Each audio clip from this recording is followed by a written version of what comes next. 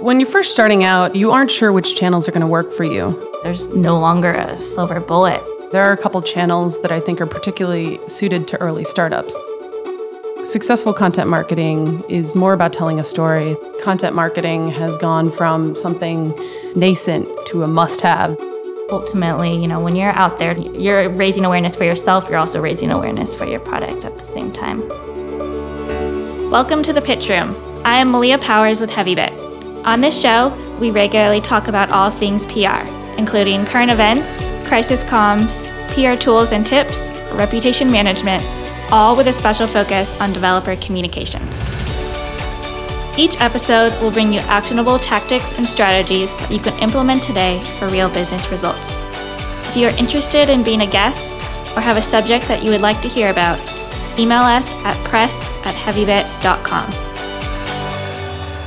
Hi everyone, welcome to the Pitch Room. Today we're going to be discussing marketing channels for early stage startups and the importance of thought leadership. Great to have Andrea X10Camper with us today. Andrea is the head of marketing for HeavyBit member company LaunchDarkly. Oh, thanks so much, Malia. It's great to be here. As you mentioned, I lead marketing for LaunchDarkly. For our listeners who may not know LaunchDarkly, it helps software teams build better software faster and with less risk. We've created what is essentially feature flags as a service so developers can manage their whole feature cycle from launch to sunsetting. It's a tool that basically makes you able to do smarter continuous delivery. Previously, I was doing demand generation for Hazelcast and in-memory data grid before leading marketing there. Great. Well, thanks for joining us today again. Andrea, given your role in marketing, I thought we could talk a little bit about marketing channels for startups. Channel marketing does have a very broad definition. For our listeners, the way we're going to be talking about multi-channel channels today is going to be how companies interact with customers, both directly and indirectly.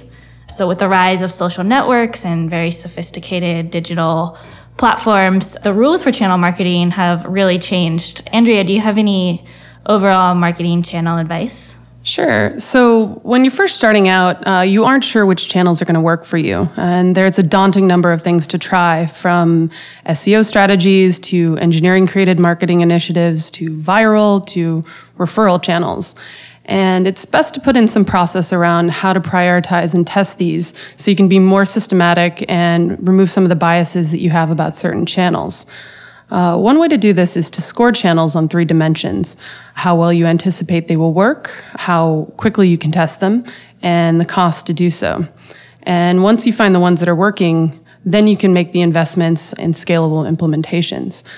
There's a great book called Traction that came out last year by Gabrielle Weinberg, and that does a really good job of outlining this process. Yeah, I agree that process is really important. And another tip that helps with your 3 priorities of work and quickly testing and cost is to devise campaigns that can span multiple channels easily.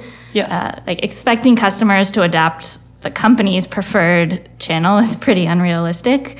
So you do need to be able to cater and tailor campaigns to fit multiple channels, which leads us to an open question about what channels we should be focusing on. Sure. So, what I mentioned before about prioritizing, there are a couple channels that I think are particularly suited to early startups.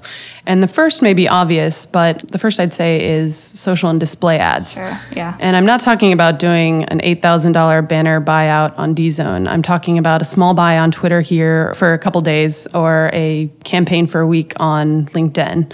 The advantages of this channel at an early stage are threefold. One is that often startups are posting on social anyway, making boosting a post a super simple action. 2 would be that it's a platform for testing new approaches. Right. You can get feedback really quickly on a new messaging direction or the strength of an offering that you're putting out there. And then 3 is that you can get information about your target audience. On LinkedIn, you can test a hypothesis about who your target is by targeting users by job title.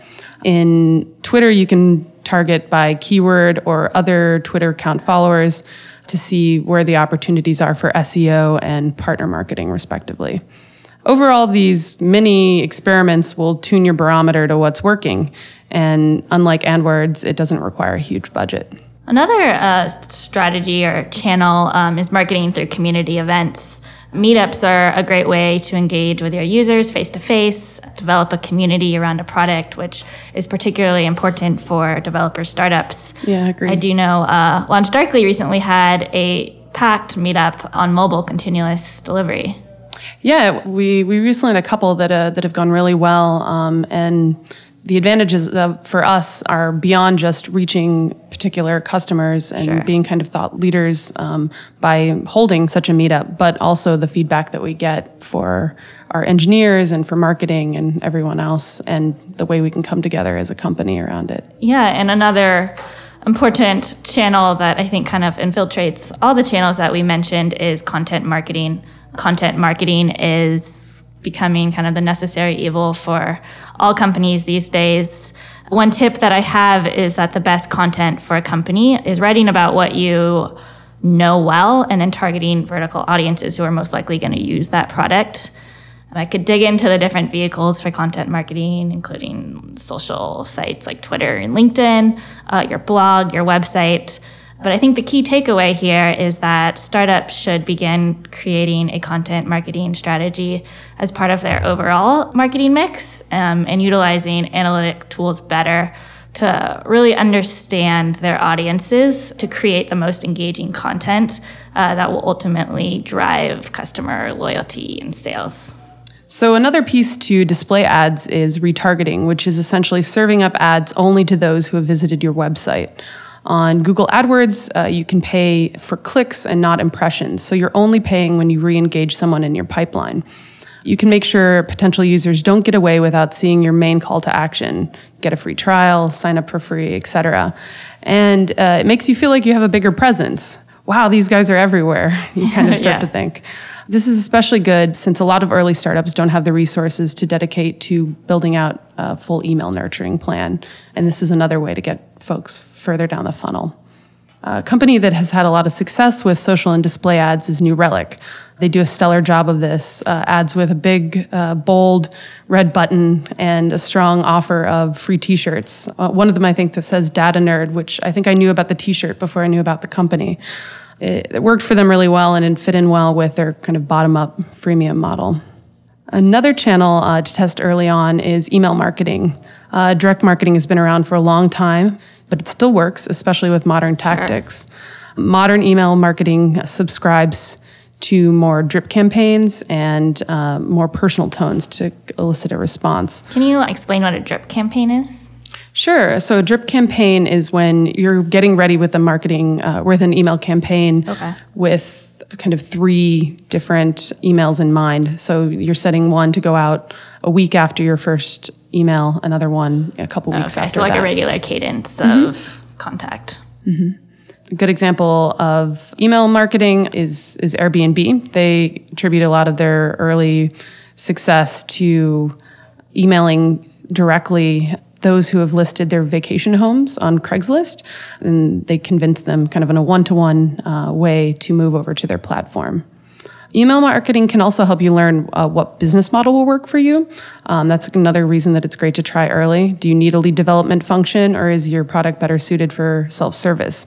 You may have no luck in display, but get response from direct contact and offers for demo. Great. Well, that was a really great overview about the different channels that you can be using for marketing. And the content for these marketing campaigns is really going to have a high collaboration between the PR departments and the marketing departments. Sometimes for our smaller startups, HeavyBit, oftentimes that's the same person. But even if it is the same person, it's going to take a very high level of collaboration.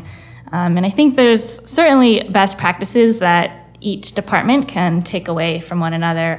Marketing definitely has its strengths as well as PR. Yeah, and you and I have been working here at HeavyBit together for quite a while, and there are a lot of things that I've learned already that I can apply from the way that you approach PR to the way I approach marketing. And one thing I can think of is that, specifically content marketing has gone from something nascent as a concept a couple years ago to a must-have that every marketer must do. And some marketers are struggling with the growth of content marketing because content is essentially different from what they're accustomed to.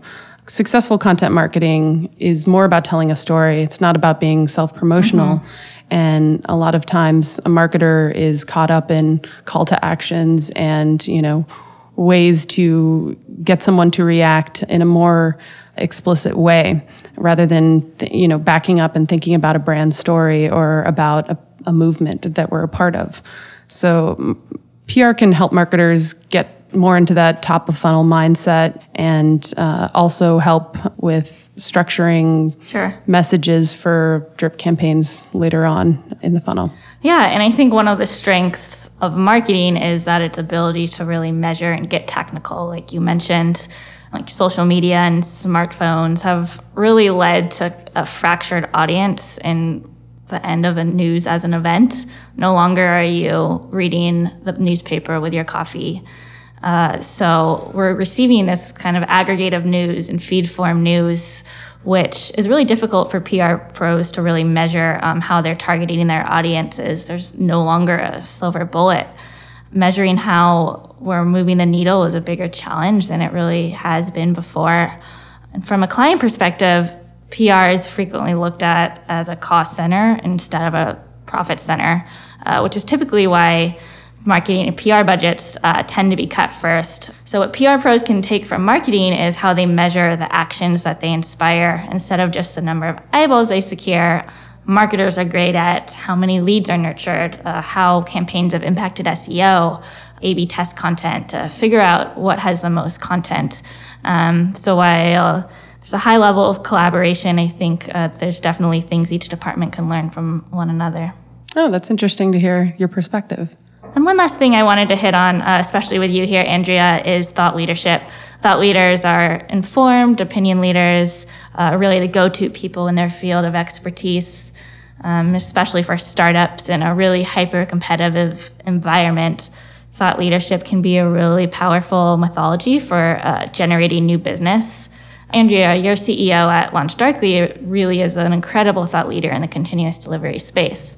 She definitely is. I'm really lucky to have a CEO, Edith Harbaugh, that has made that a priority, and she's really, really great at it. To be a thought leader, you not only have to have these high, interesting thoughts, but also find a way to make it demonstrative, ways to distribute the subject matter expertise that you have. Edith hosts a podcast series, To Be Continuous, about continuous delivery here at HeavyBit, together with Circle CI CEO Paul Bigar. They give highly applicable case studies of companies doing continuous delivery, but also their own experiences. They're two experts that kind of can break apart some of the high-level conversations that people are having in the Bay Area about the new frontier of software development.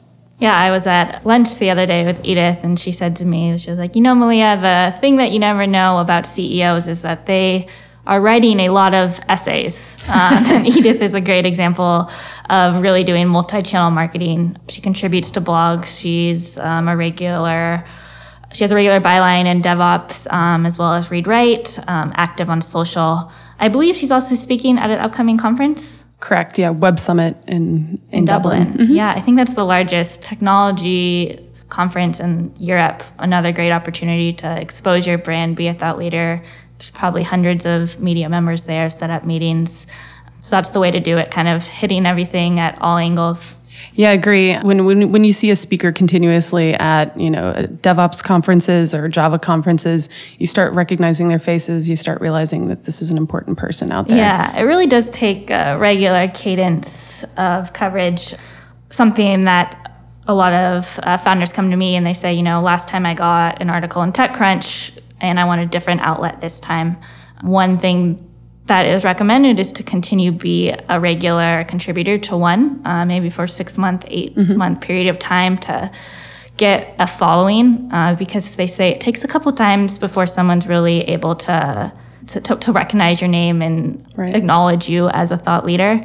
So one strategy is to be very focused on some outlets with those target readers and then kind of continue to move on. Oh, that's great advice. And I think it's also kind of using something I really subscribe in marketing is finding something that's working for you and making it really scalable. And something like a series when it comes to content marketing is really effective that way. If you've already laid out that you're doing 10 articles on a certain topic or a series of podcasts, you're able to really keep that cadence. Yeah, the power of thought leadership. We're just really seeing a growing number of managing partners, senior executives, all the way down to, some of the more junior level, taking really a lot of action to become thought leaders because they're just seeing such big business benefits from it.